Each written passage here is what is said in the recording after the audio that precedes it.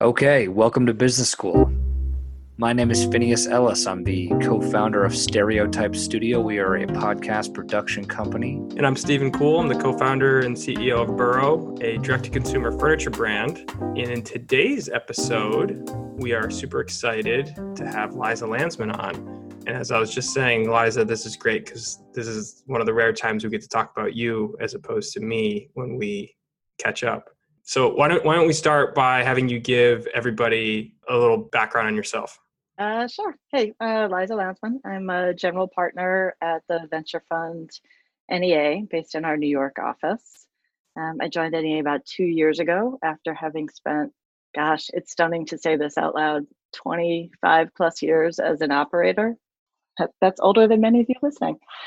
And most recently, I was part of the founding first executive team at Jet.com and got to lead that company through its acquisition by Walmart a couple of years ago. I spent most of my career before that in large public companies, mostly in fintech and deep tech. What was that process like when you were acquired by Walmart? Is that a real question? Yeah. I think more like that sounds really cool, but what goes into it? And you can give you don't have to go into too much detail, but no, it's fine. So I think there were a couple of things that were really interesting to me about it because I did spend most of my life working inside of large public companies, and so I got to play a really active leading role in our integration. I think maybe in part because I spoke fluent corporate American, or at least I thought I did. So I would say a couple of things. One, all acquisitions have some uniqueness to them based on the cultures of the two companies. And I think from the outside, it's hard to imagine two companies that had more dissimilar cultures than Walmart and Jet. Really hyper growth, fast moving tech startup on the East Coast, kind of very staid, conservative retailer based in the South. I was corrected because early in my tenure there, I referred to Arkansas as being in the Midwest, and a colleague there was quick to say, "Darling, you're in the South." It's helpful. But one of the things that was really fascinating about it is that actually the cultures were a lot more similar than one would think from the outside. So extremely customer focused, both teams, extremely mission oriented in their own, slightly different ways, very community oriented and caring about the communities in which they operated, and really intense focus on performance and results.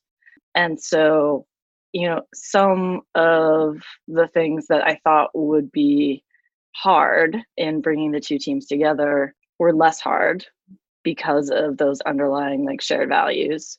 The things that are difficult in an acquisition almost always are about people and processes, not the operational mechanics, which are just pieces of work. And I think that was certainly true here. The other thing that I would say is I give the management team at Walmart a huge amount of credit. Doug McMillon and at the time, Greg Ferran and a few others who really recognized what was special and valuable about Jet and were really thoughtful and cautious about not trying to Walmartize us too quickly. Someday I'll tell you the story about the first Walmart cheer we all had to do, which was pretty funny. That's great. I actually did not know about it before we joined, and during our first joint town hall, the comms guy who I'd gotten pretty tight with was like, "And then Mark will lead us in the Walmart cheer." And I was like, "You're fucking with me, right?" That's really cool. So as you know, my wife used to work at Jet/Walmart post-acquisition. And she had an interesting perspective on that too when she went to Bentonville. She was just blown away and loved the Walmart culture and loved how structured and organized everybody is and how customer focused they are. And I think that's a misnomer that it's going to be this sleepy big corporate company, and it's not. It's a very innovative, forward thinking business. I mean, you have to be to stay on top for so long. So we want to touch on some board dynamics. You're on a number of different boards. You've been in many board meetings in your time at Jet and E-Trade. and then now you're on the other side of the table. When I first joined E-Trade, the board was in transition. The CEO did a really good job of just shifting the board to sort of modernize with where the company was going, but it was very much in transition when I joined. And while there weren't observers, it was an oversized board, and there was certainly this sense of everyone had to say something to prove how smart they were and why they had a right to be in the room. I will say, both as a board member and as a person who has run companies, that is not a really constructive use of board dialogue. And whether you're an observer or a full board member, it's really about being a trusted advisor and counselor, and maybe a little bit of helping the management team see around corners that they might not have seen before. Everyone either thinks you're smart or don't before they come into the room, and that's not really the place to prove it one way or the other.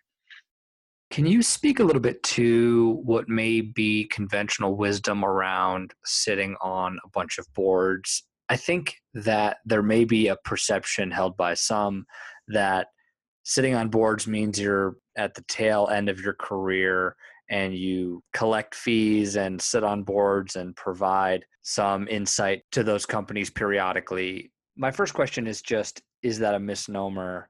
And then my second question is, can you touch on the differences between sitting on the board of a startup versus growth stage business versus a public company in your experience? Sure. So I think it's a little bit of horses for courses. So I will tell you, I have sat on a couple of different public company boards. I sit on one now, Choice Hotels, which is an extraordinary board. Every time I look around that room, I'm amazed they let me be part of that family, because it's just incredibly accomplished, amazing people who are actively involved as counselors to that CEO and management team, and I think make a huge difference in the success of that company. And so I probably reject the premise of the question a little bit, in that I certainly think there are boards, and I've seen them in action. And I know people who think about public boards as like a place where I show up for 4 meetings a year and cash my check, and that's it. I will also tell you, I talked to a couple of different CEOs before I joined NEA about joining private boards as an independent board member. And one of the CEOs I talked to, I was like, well, how do you use your board? Like, what do you get? And this was a growth stage company CEO that I was talking to. And he was like, I just don't want them to do any harm. That's my goal. And I was like, well, that's a really stupid use of my time. And frankly, it's not a great use of your time either. And so I don't know that I would differentiate so much public private, but more what is the attitude and goal of the management team around the use of their board. And I think really smart private companies, especially hyper-growth companies, think about a couple of things, both in board composition and how they use their boards. One is like, do they understand what the capabilities, experience, and knowledge their board members have that they don't, so they can successfully leverage them? And that includes network, access to talent, access to additional funding. Do they have the right cadence and content for meetings? Like a monthly update where you're just like, here are the numbers. You can just send that out. I don't know why you need to meet in person for that. But to think about like, what are the 2 or 3 critical issues I actually need counsel on? And is this counsel that is better given in a group setting where I'm going to be able to triangulate a POV? Or is it just better and more constructive for me to call 1 or 2 members of the board separately, either because I trust their counsel more or because of the nature of this like subject, I'm going to get better advice offline. And then the third thing is around the board dynamic, which is, as I said to you guys before, like I think there are some people who feel like they always have to volunteer something as a way to kind of like justify their presence in the room. And there are other people who kind of like only really lean in when they have something salient and relevant to say. And like, I will tell you, I'm on the Squarespace board, and there's a guy on that board, Michael Fleischer, who's also an independent. He's the CFO at Wayfair. And I will tell you, you guys may be too young to remember the E.F. Hutton ads, but it was an old brokerage. When E.F. Hutton talks, people listen, and all those ads, like everyone leans in. Michael Fleischer does not dominate those board meetings, but anytime he says anything, everyone in the room, like a hush falls over and leans forward, because he has such relevant experience to where that company is now, very late stage. He's a incredibly talented operator. He's unbelievably strategic. And if he is weighing in or opining on something or offering advice or an introduction, it's going to be extremely valuable.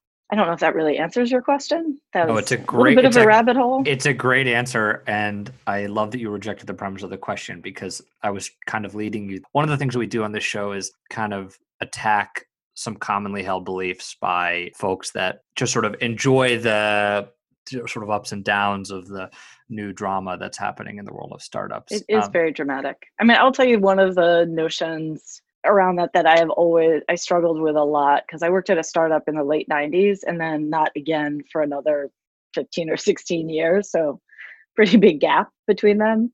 Is that I just remember at Jet, oftentimes people were like, okay, well, you're fine, but like, we really don't want to hire anybody else who's worked at big companies. And, my feeling is, if you can find someone who's been able to like get a ton of shit done at a big company, like you hire that person right away, because it's so much harder than to get things done in startups. Like that's the person who like is constructively subversive in a way that is extremely useful inside startups. But I do think there's this belief system that small, like scrappy startups have the monopoly on innovation and large companies have the monopoly on bureaucracy. And I can tell you, I have experienced both of those things in the alternative sources in spades. One of the things that's been happening in startups that we've been reading about more or hearing about quite a bit more is the tension between young and old, or new and experienced, or youth and experience. Founders who have started companies and scaled them very quickly, then transitioning out in exchange for an experienced operator. There's a whole lot of implications that are popping up there, from culture to diversity and inclusion and all sorts of things. But can you speak about that a little bit from a board perspective? You have a young founder, and once the company has scaled very quickly and is now very relevant, and there's a lot of interest in later stage investment and bringing on new board members, can you speak a little bit about what that tension is like, and what the purpose of a board is at that stage of a business, to sort of usher the young startup that has proven it can scale very, very rapidly to this point, but then sort of the board comes in and potentially is seen as a handoff to the stage where they could eventually get acquired or go public? Yeah. I mean, look, I think ultimately the board really has one job, and that job is, in a private company, is essentially to be the boss of the CEO.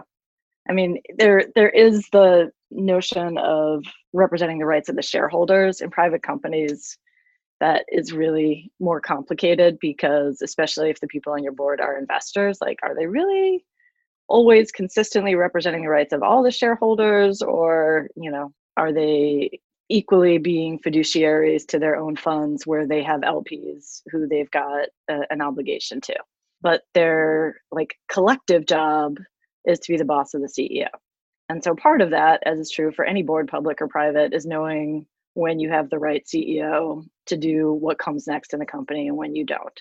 I think this tension around the like experienced operator, young entrepreneur is real, in that it is often true both in public and private companies that the person who's gotten you to the stage you are at is not necessarily the right person to take you through the next stage. But I don't think that's universally true. And I would also say good boards think about that well in advance of moments of crisis, so they've planned for it. And good boards help coach CEOs to think about the ensemble cast building of their team, so that it is sometimes true that the founding CEO can't be the person to take the company public, as an example. But it is equally true that sometimes, when paired with a great COO or a great president, someone who maybe doesn't have all of that experience themselves can still be the visionary leader. And they're often, like a fantastic product person or an amazing tech person married with someone who's their great financial operator, or just a great scaler, or has fluency in public markets. I'm a big believer in those pairings. And I think the best things that boards can do are be intellectually honest with themselves and those founders, but also it can't be we all have known this for years and decide to only talk about it 6 months before the IPO. And I think it is the great challenge in boards that struggle, I think, is conflict aversion. I mean, that's huge across companies in general, but I can definitely see that happening at the board level. Yeah, I mean, look, it is. I used to have a colleague at Citi, and our running joke was, Lord save us from conflict averse white men, because both of us ended up for a lot of our careers, like being the person who was like, yeah, you got to fire that guy. And if you're not going to do it, I'm happy to do it. Or you have to give this person real feedback. Or yes, it seems fun to acquire these companies, but actually that's not a good idea. And we're not going to spend the money on it. I'm just a big believer in the cleansing value of sunshine on these topics. And it is particularly sensitive at the board level, because there is this really important fine line between being advisors and being the collective boss to the CEO and thinking that you're running the company. And they're very different things. Yeah, that's fascinating. We don't have, I mean, as you know, we have Tony on our board, but we lean on a lot of folks like you and others for counsel frequently. It's kind of like I kind of look at NEA as like a broader family of people that are helping us out. No, I think that's right. At the risk of like public service announcement for NEA, like we do have a teaming model. And, having been part of the NEA portfolio before I joined NEA, like at Jet, we definitely benefited from that. We had Tony on our board, but like Albert worked with our team on our mobile app, like Matt Sachs and Amit both worked with us on model. Like we had a lot of people from the NEA family working with us who weren't on our board. Yeah, and it's super helpful to have that. It puts less pressure on like having this one person who's like perfect to play a certain role. There's a lot of resources available. I mean, I think that's right. I will tell you, I also have this view that it might be widely held across venture capital. I don't know, which is, it really strikes me in public companies, although they don't often do this regularly, like everybody's term is a year and you have to get reelected every year. And I kind of wish we had that in private companies, because the person who is most helpful to you when you are in seed stage is not necessarily the same person who's so helpful to you when you are past product market fit and trying to scale. And once you've scaled, that person is maybe not the same person who's ready to help you figure out how to go public. And I do think more refresh on board so that you could really have people sitting around the table that are appropriate for the stage of company you are would be super helpful. And that's why I'm a fan of bringing in independence earlier than just like the year before you think you're going to go public, because I do think it's a great way to get a different set of skills and perspectives around the table that are maybe more stage appropriate or more chosen for their stage appropriateness. And that's hard to anticipate in early fundraising rounds. Yeah, that's interesting. Probably they get kicked out of the VC union now. But. So let's talk about the VC world a little bit. So you started as a venture partner at NEA, and then you became a full-time partner. What hooked you and made you want to go all in on this? It's interesting. I really came to NEA knowing the firm reasonably well, but it's very different to live inside a place than to know it from the outside. But when I came and I joined, I really thought, this will be the world's most interesting palate cleanser between real jobs. And I kind of just fell in love with the intellectual promiscuity of it. I mean, as an operator, even though you think your days are incredibly diverse, and they are in many ways, like you're solving problems within a swim lane. You may be solving a diverse set of problems, but it's still kind of like in one area. And I just like picking a day at random. From this week, I looked at very early stage fintech startup, a plant-based protein company, a robotics company, a supply chain company. And, the truth is, like, I'm a little bit of an intellectual magpie. And so having a gig where I actually get to do that and people think that's good, as opposed to me getting distracted, was very compelling. And I would also say I'm not sure that I could ever work at a different venture firm. I just really like these people.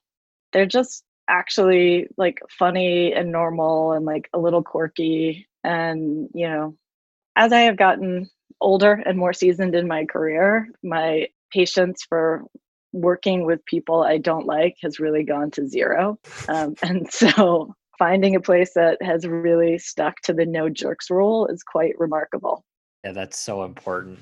It sure is. Can you speak a little bit to the size of company that NEA invests in typically? And if you wouldn't mind focusing on consumer, we talk a lot about consumer on this show. And on top of that, what are the things that you're looking for in a company that you invest in at a seed stage versus a later stage in consumer? Sure. Although we don't do a lot of seed, but NEA actually, one of the great things about NEA as a platform is that although we tend to start early and we normally enter in like A's and B's, we will stay in for a really long time. Like Robinhood, we've been in since the seed, but gosh, I don't even remember. We just did the E or F. Masterclass, same thing. Coursera, we've been in since the beginning. And that's also, we just led a very late stage round for them. And so it's a pretty broad platform. So we like to come in early because we like to find companies where we can put a lot of capital to work over time. We tend not to do that much seed, I think in large part because it's the scale of the fund. Our last fund, NEA 17, which we announced this past March, was a $3.6 billion fund. It's just not that efficient to do a lot of seed. Out of that, we will do it sometimes on the pure consumer tech side. I would say a lot of the stuff that we're looking for is really a little bit of like motherhood and apple pie. So we're looking for, differentiated tech or product innovation. It doesn't necessarily have to be on the technology side, could be on the process side, could be on the design side. Not just saying this because we're talking with Stephen, but like Burrow is a great example of that. Their innovation is not in pure tech, but it is in the process and in the product itself. We're looking for really high quality teams. We're looking for people who we think are open to feedback and will work with us and who will actually understand how to extract a lot of the value from a partnership like NEA. And we're looking for a big TAM. I mean, that's really it. I could tell you there's some other stuff at early stage, but like, is the product good? What is TAM? Oh, sorry. Thank you. Total addressable market. Thank you. Acronym police. You got me. Yeah. So we want it to be a great team, a really strong, defensible product, and that the long-term business opportunity is huge. So, I mean, that's pretty much it. You invest across a variety of industries. And in our last episode, we interviewed Ken Wen, who's the founder of Republic. They're trying to democratize venture investing. And I think one of the really cool things that they're doing is trying to provide better access to companies that come from more diverse locations and people from different backgrounds, whereby, the stats on what traditional venture-backed founders look like and where they come from. Sure. And it's hard. It's hard for VCs, I think, to find all these companies in other places, especially early stage, at the very, very early stage. And so what they're trying to do is like, how do we help these diverse companies and founders prove out concept, which then allows VCs to notice them and kind of pick from a broader pool of people to back. What do you think your role is as a venture firm in promoting innovation and promoting like the future of the world? Because I think there's oftentimes there's a view that VCs are just doing it for a financial return, which is obviously a huge component of it for good reason, and it aligns interests. But there are firms that just focus on SaaS, right? And I don't know that those firms are necessarily they're not backing companies that are necessarily making the world a better place. So what role should venture play in innovation and evolving our society as a whole? Well, I mean, look, I think I will once again reject the notion of your question a little bit on probably two fronts. One is it's important to remember who funds venture. And the reason that I say that is that some of the biggest funders of venture are state pension funds and retirement funds for teachers and firefighters and policemen and the people we've all been very appropriately celebrating during the pandemic. And actually, like, providing a vehicle that generates great returns for those kinds of funds, I actually think is really important in building a better community and like making the world a better place. And that is not just like the nice story I tell myself to justify why I haven't joined the Peace Corps at 50, or it's mostly not that. But I do think that actually is an important and vital purpose of venture, because those funds don't actually they have a lot of capital put to work, and it's important for them to find places where they can deploy it at scale with relatively high confidence in return. And venture is one of the places they can do that. So that's thing one. Thing two is, I of course can't think of one right now, but I'm going to struggle while we're talking to think of one. Like, I kind of reject the idea that like there aren't some forms of SaaS that are making the world a better place. I mean, yeah, I agree with you there. It was a very broad sweeping generalization. I agree, but like, because I was like, investing in clean tech at times hasn't been the most profitable thing, but it's like we kind of should, like, right? We should figure this out. No, I agree with that, and I think when we tried to like distill what our mission was as a fund, you know, and it's tough because of our diversity, but we basically came down to investing in companies that are trying to drive vital change in the world, either in how we live, work, play, right? And that is really how we think about it. And so I do think venture has an important role to play, but I guess I think about it from a little bit of a different direction, which is it's not because we have to like give up the hope of profit to invest in things that sort of on the come. It's that I think venture has a different risk appetite than a lot of different other kinds of capital. And it's also more patient than a lot of other kinds of capital. So it gives us the opportunity to invest in things that can take a longer time to mature. So like we invested in LoanPal recently. I don't know if you're familiar with them. It's the two guys out of Solar City. They started this company and they are basically creating sort of a better mechanism to finance for consumers alternative energy. And big part of our thesis there is like, we think alternative energy is really important to make the world like a cleaner, safer, actually enduring place. And we think one of the, you know, sort of limiters on that to broader markets has been accessibility from pricing perspective. And so finding a company that kind of solves both of those things at once seems both to us like a great thing to do for the world, but also a big business opportunity. And so I do think venture can play a role both in investing in things that a business couldn't get a bank loan for, and in the sense that it's long-term and riskier and is a bit more of a flyer.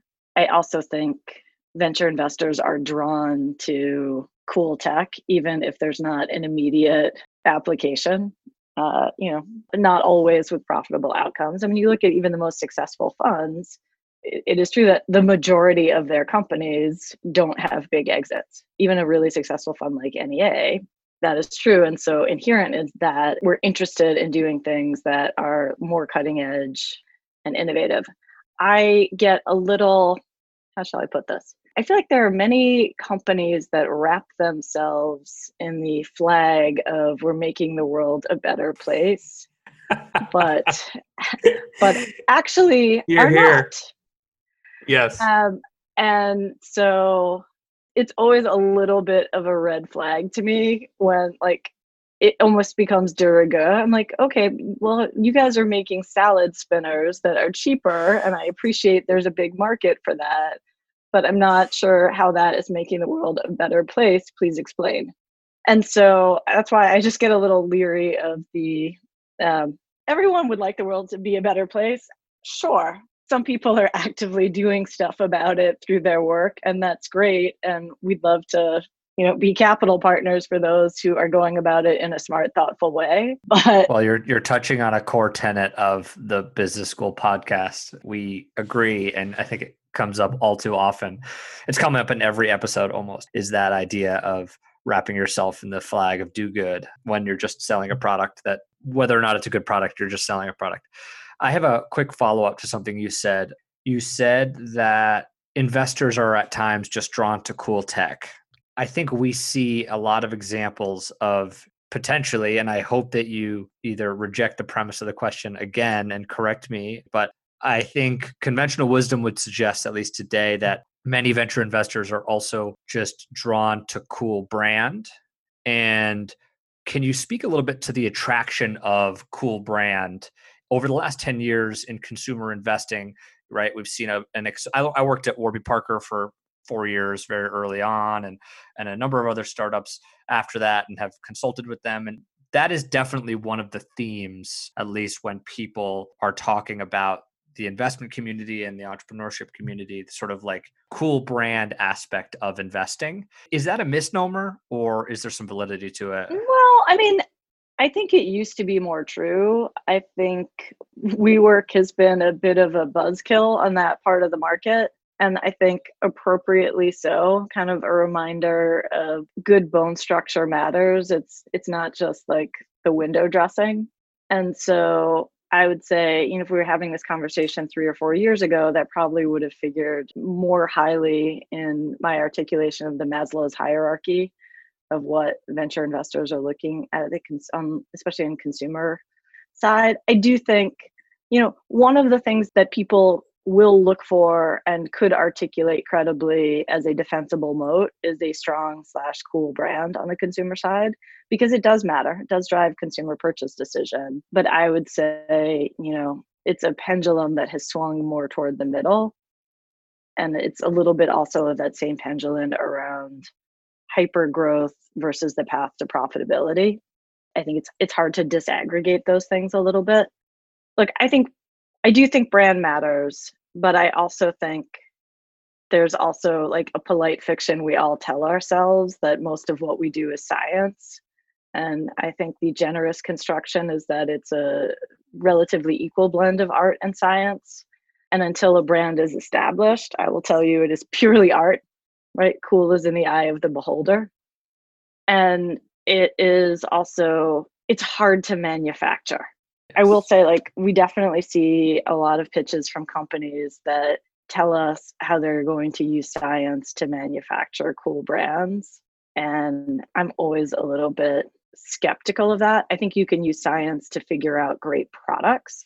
But if you look at, I'm going to parade example of this. Like, I think one of the things Emily Weiss at Glossier is the parade example of is just like this lightning in a bottle of understanding a consumer at a cellular level and being able to like bring into the world a brand that is just incredibly compelling to a particular set of consumers. And I don't think you could have cooked that up in a lab. That's sort of like her pixie dust. That was something that we kind of, I don't want to say struggled with, but talked through a lot early on at Burrow. A lot of people told us that we had to like come up with some formula for creating this like amazing brand. And when we kind of boiled it down, it was like, we are creating really innovative and cool products and a great experience for customers. And we'll build a brand around that. And there are some formulaic things you can do to create a brand that appeals to, your target market. But beyond that, it's kind of up to your consumers really. And you're right. It is way more art than science in terms of what makes a brand completely take off and become, you get like a cult-like following, as they say, and whatnot. And you don't have to do that to build a great company either. Yeah, I mean, like, do you think people love Amazon as a brand? They don't. No. But, and it pains me to say this out loud, but like, it's mostly a fantastic experience. You get the stuff you want really quickly at a pretty good price all the time in any category you can think of. Their experience has transformed the world. Full stop. A great brand, at least for startups, I think they're almost always the exceptions to the rule. I think Emily is a great example of being an exception to the rule of how to build a beauty company. And I think a lot of these leading brands that have had explosive growth, that have created brands that have cult-like followings very early on, they cultivate cultures of we're all in this together, building something greater than ourselves, which is all very positive. Recently, we're seeing some of those cultures crumble a little bit publicly, unfortunately. But can you speak a little bit to how important it is to evaluate culture internally in companies that you're looking to invest in? Yeah, look, I do think it's really important. I think it's really important for investors. I think it's really important if you're figuring out where you want to go work. And it really comes down to a couple of things, which is positive, constructive cultures are transparent and breed trust. And there's nothing that facilitates speed like trust and transparency inside a company, right? The mental model I have for this is that most of what you do during your day as an operator is throw or catch a trapeze with a colleague, and you don't have time to look and see exactly where it's going to be or that it's going to be there when you need it. You just have to trust and like leap into the air. And toxic cultures don't promote that. And it means you can't move as swiftly or with as much intention and force as companies where the culture is good. And that to me is, we can say, like, as a human being, like I want the cultures to be good because those are the kinds of people I want to work with. As a capitalist, I want the culture to be good because those companies build sustainable growth, and that's a better investment than a flash in the pan. How do you test for that when you're evaluating companies? I think it's really easy for, if you just talk with a founder, for them to talk the talk, right? And Sure. kind of sell you on that their culture is great and whatnot. But how do you really vet that? I mean, I think it's a couple of things. One, I mean, we are not alone in doing this. We back channel reference founders and teams. We talk to prior investors. We talk to prior employees. We talk to board members. And you read Glassdoor. Like, this is not complicated things. It is very rare in my experience. And I will also tell you, the VC world is incredibly incestuous and water coolerish. And it is rare in my experience for there to be a negative culture someplace that is not kind of known. Do VCs always care though? Because I feel like sometimes. Right. Well, I am not the poster girl or apologist for the venture capital world. Do VCs always care? I don't know. At NEA, we care. Great answer. Can you speak to what, we've been seeing a lot of these companies that we all believed had great cultures start to implode publicly in the press recently. Can you speak to why you think that is happening? I think it's a couple of things. One, I like, culture is not static. And so I think sometimes the pressure of hyper growth causes changes in the culture. And I mean, some of it is just, so that's one, right? And you just think about just the pragmatic things. As companies grow quickly, like, you start with a great group of people who are interviewing everyone that hires, and as more people come on, like, figuring out a process to vet both for like qualifications for the work itself, but also for cultural fit. Like, it just gets further and further from that core group. And it's tough to pull that off with consistency and quality, especially if you're scaling quickly. And I think even healthy cultures evolve over time, right? And so sometimes those evolutions are positive and sometimes they're not. So I don't think it's static. Two is that, so I worked at IBM in the late 90s. And I worked there during the early Gerstner years, which was a time of change. And this seems like a non sequitur, but it's not. And there was no Glassdoor then. We were debating whether we should put like URLs on any of our materials because the internet was kind of new as a consumer thing. It was really just escaping the gravitational pull of DARPA at the time. And it was a culture in wild flux. And when I came in, I kind of didn't know what to expect. And I will tell you, I was there for 4 years and the culture probably changed 3 times in like huge waves while I was there. And either, not they were taking private money then, but if you were an outside investor or an employee trying to figure out what IBM was like at that time, you would have had a really, really hard time. And the good news, bad news about that is that IBM could kind of keep it within the family. Now, nothing is hidden ever. Right? Employees can publish, everything is leaked. There is a broader culture that is super interested in the inner workings of companies in a way that people didn't used to be. And so I think as companies get to a certain scale, the interest level in the internal culture and machinations also rises. And so I don't know that it's always true that like those cultures have changed. It's more just they become more interesting to write about, and controversy drives clicks. So I think it's a combination of like, it's tough to maintain culture as you scale quickly, but also when you get to the point that you have scale, all of a sudden everybody else gets interested in what you're doing. There's so much truth to that, in the sense that, I mean, technology just brings everything to light. And like you're saying, a lot of these issues that we're reading about are not new. They've existed for a long time in many companies. They're just being brought to light. So I want to talk a little bit about cultures do change a lot. And I want to talk about what role the valuation that a company has. Sometimes companies are kind of deemed overvalued, or founders feel this pressure to raise at too high of a valuation, or they're given too high of a valuation and whatnot. I've also heard Mark Laurie talk about how the best thing to do, and I think you actually told me this story of, you want your investors right after a round to be excited about the valuation they just came in at, as opposed to them feeling like, man, this company really needs to grow into that valuation over time.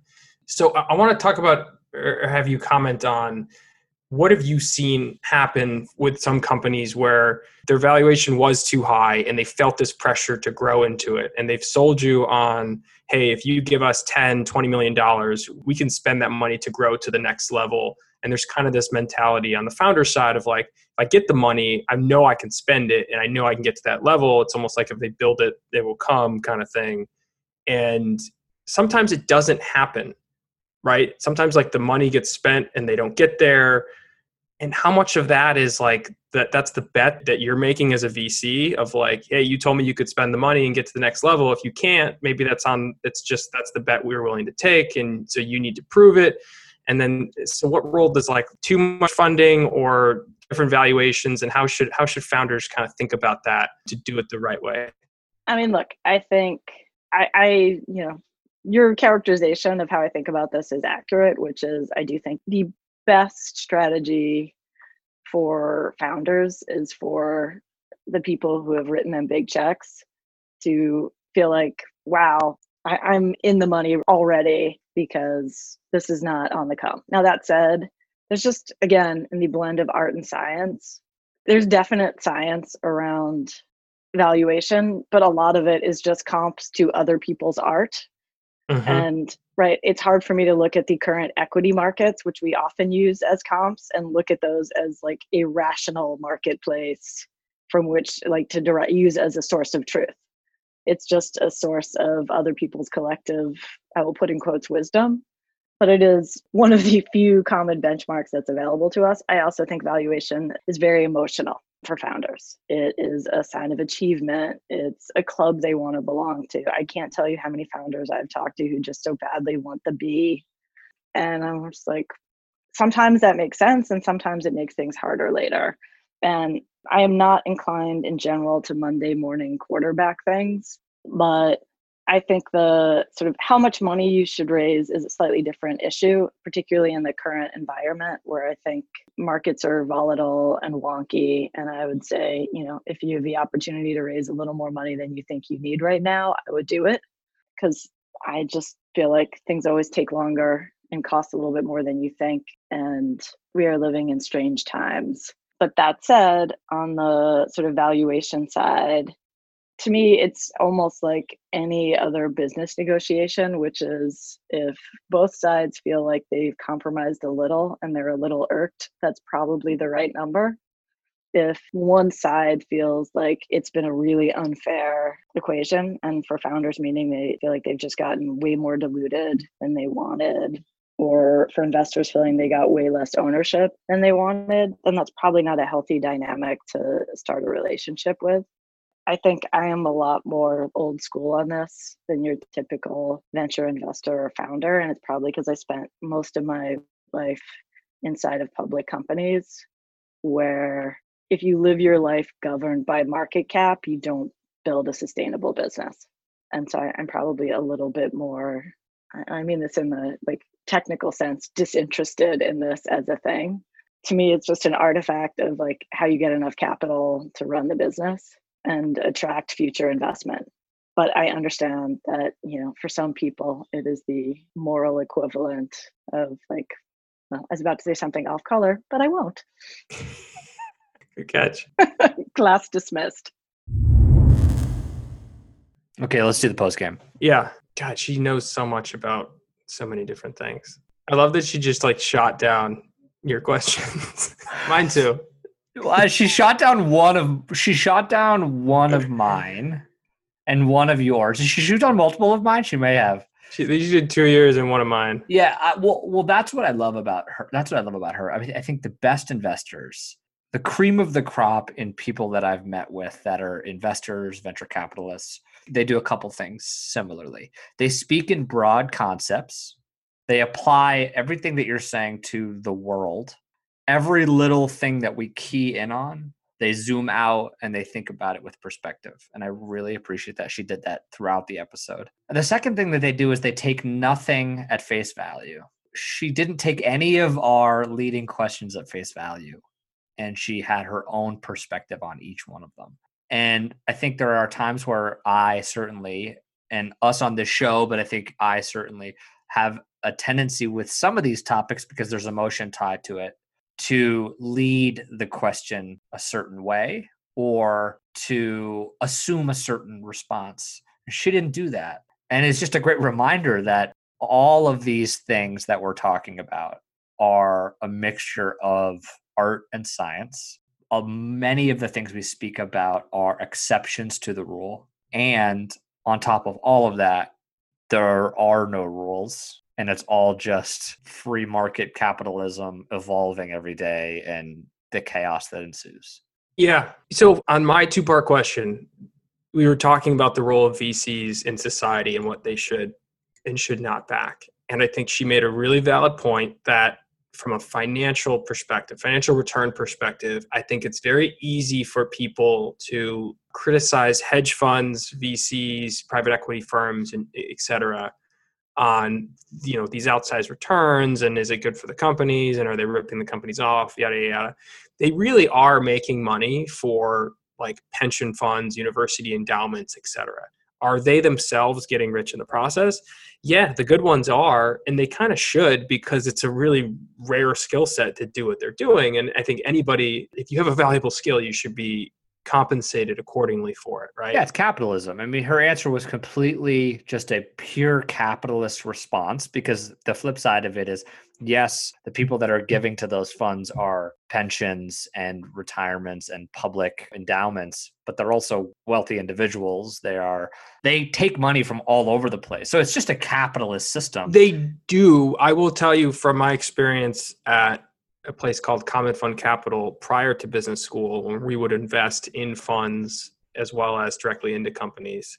It is at least, and I'm estimating, so don't hold me to this number. It's at least 80%, probably more, all of those things like pensions and endowments and whatnot, because they're so massive, and those are the ones that get access. Like if you're a fund, if you say you run a $500 million, or look at NEA, you have a north of $3 billion venture fund. You want fewer LPs, limited partners who invest in your fund, who can write big checks and are sophisticated investors and have experience investing in your space, in your asset class.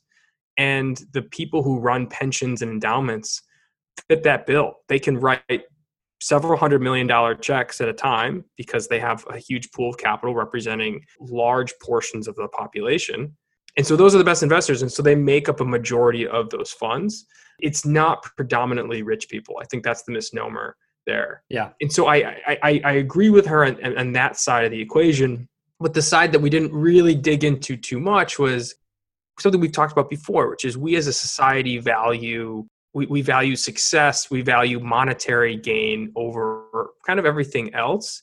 And if that is your only true north, you're going to only invest in things that can make money, but not necessarily things that are going to make the world a better place. And she sort of talked about this, like they don't have to be mutually exclusive. It's harder to find companies that are going to, improve the world and improve our society going forward that also make money. That totally exists. It's harder to find them, but they exist. And so firms need to be conscious of that in order to actually focus on it. And I think NEA is in a unique position because they invest across all different industries. So like they are inherently going to be investing in clean tech and med tech and, new pharmaceutical companies that are creating cures for viruses in the world, right? Like they're already doing that stuff by investing across asset classes. And I just, there is a shift in the VC world in some cases to be more focused on that. But frankly, I think there's not enough. And I say that totally coming from the place of like, Burrow is not a company claiming to save the world. And we are fortunate to have an investor like NEA back us. But they're not looking for us to.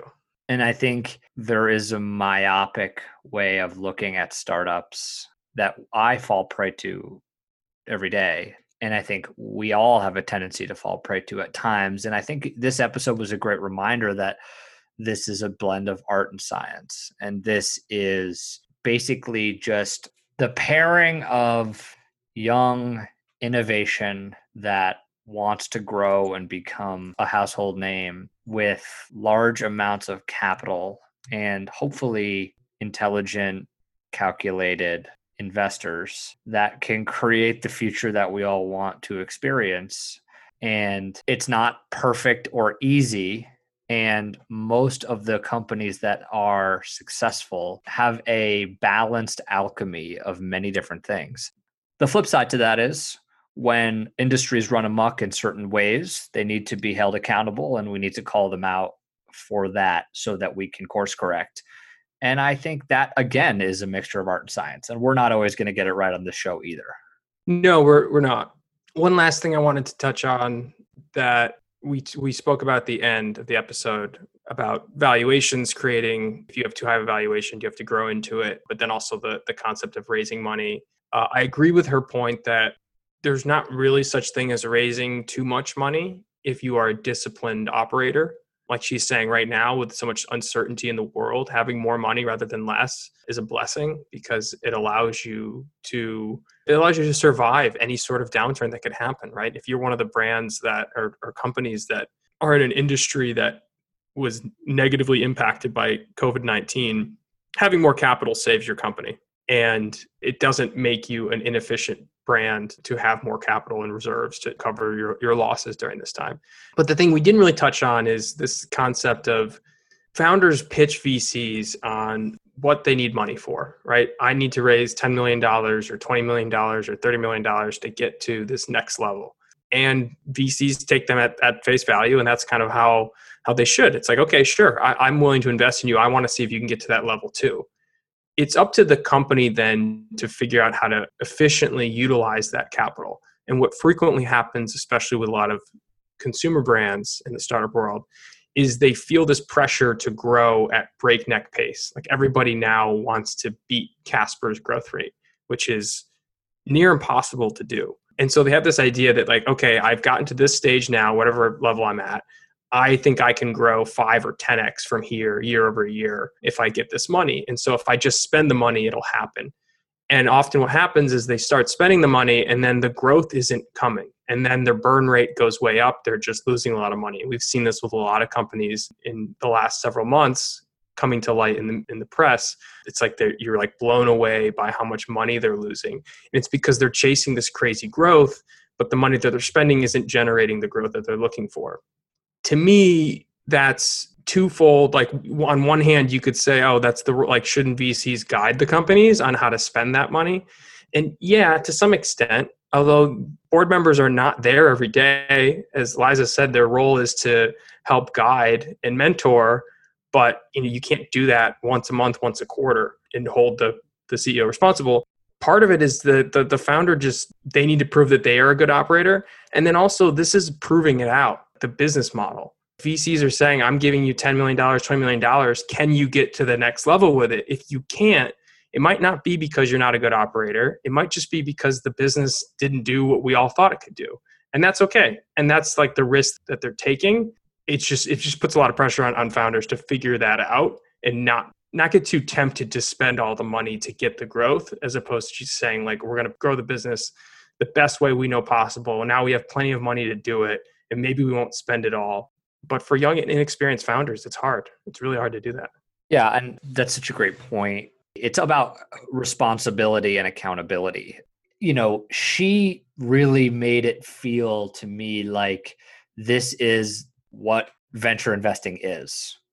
You are going to hit, you are going to miss. And to your point before, there are a lot of different reasons to raise at a higher valuation. There are a lot of different reasons to raise more money than other people may think you need. To your point, COVID-19 hits and you have significant cash reserves because you raised more money than you quote needed to.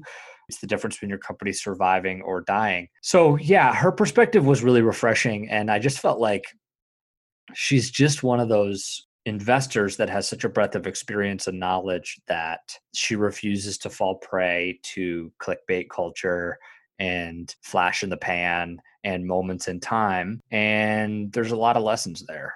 Yeah, for sure. Like you said, it's about accountability. It shouldn't all fall with the people giving money to companies. The founders themselves have to be held accountable for how they run their business. And you know what? Maybe that's why all these companies are what's happening with I know we don't love how publicly companies get taken down, but a lot of what's happening is kind of necessary. If culture has shifted internally for the worse since they were invested in, if they were spending out of control in an inefficient manner, like Liza said, that's the role of the board then and the investors to say, hey, maybe you're not suited to lead this company anymore. And if the board members are the CEO's boss, then it's their responsibility to say, okay, who can lead this ship forward in a positive way? Because the person that we backed 1, 2, 3, 4 years ago was great then, but maybe they're not great now. And that's what we're seeing with a lot of these companies. Yeah, she did speak to, though, the pressure and expectation of hypergrowth and how that can at times have negatively impact company culture. But then she also said something that surprised me a little bit, which was that venture money is more patient than a lot of other types of investment, which I think if you're not a seasoned investor, and I am not, that surprises you. I think we think of venture capital as impatient in a lot of ways. Can you quickly touch on that?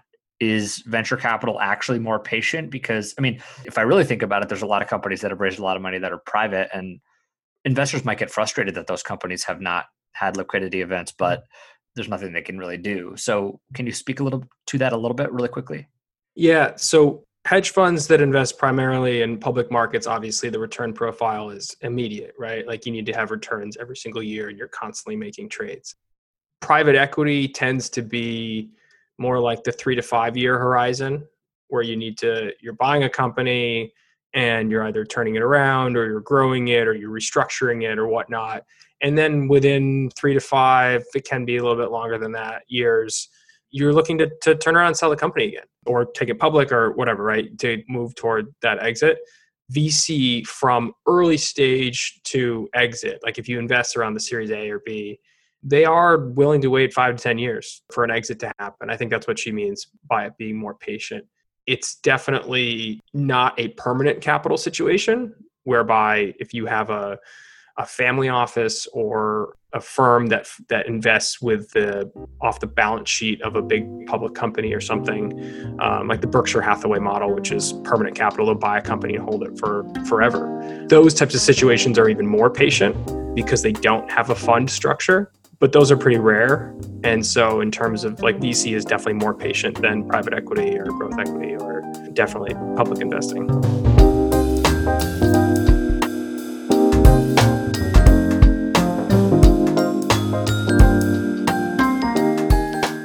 If you are wondering how you can support this show, the best thing you can do is subscribe. Wherever you're listening to this podcast right now, hit the subscribe button so you'll be notified when we come out with a new episode.